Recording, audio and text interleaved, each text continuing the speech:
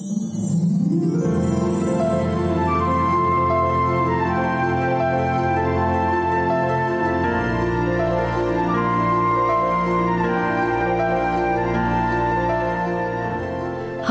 I'm Marilyn, the two-tip lady, who loves to help make your life more simple. I have a question for you. Can you manage time? I've done lots of time management courses that were guaranteed to give me control over my time. And I guess I learnt something each time. But I have 2 simple tips today that will transform your life if you practice them. How many times have you had to go somewhere? You just had to get there by, say, 11 o'clock, and you're ready to dive out the door, hop in your car and zoom off, just in enough time. You go to grab your keys and, oh no, they're not where you thought they should be. You start running from room to room, yelling to anyone who will listen, "Do you know where my keys are? Please, someone help me find my keys." And you yell to no one in particular, "I've got to have my keys." I hate to admit it, but that used to happen to me more times than I care to think about. So my time management tip number 1 is simply this: know where your keys are. Oh, the time and frustration it saves, I know, because I've mostly known where my keys are now for guess how long? About 18 years. What? Yes, that's absolutely true. So since tip number 1 is to know where your keys are, then do you want to know how I solved my problem? Well, once upon a time, our kids used to have pet goats, and they had a little hook on their collar that they'd have a tether attached to.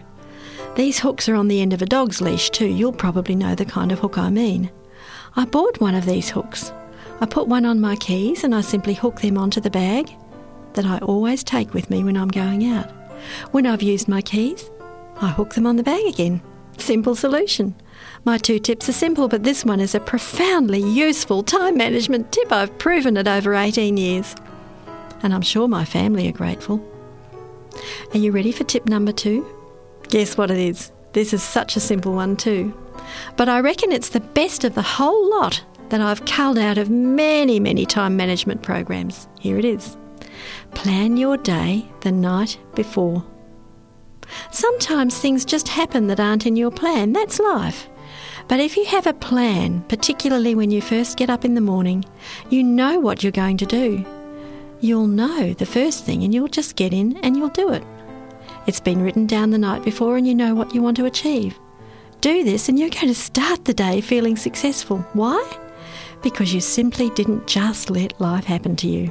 You actually made life happen the way you planned it to happen. In Ecclesiastes 3:1, Solomon reminds us that to everything there is a season and a time to every purpose under the heaven. I'm so glad that God has planned for his purposes to be fulfilled in his time on this earth. He's the master time manager. So here we go, just a quick recap. Good teachers give a quick recap, don't they? All right, first one, what was your first tip? Know where your keys are.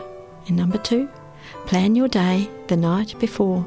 Write it down, then get it done. You'll have such a sense of accomplishment. All right, they're simple tips. Put them into practice and your life will become less complicated and more simple, guaranteed.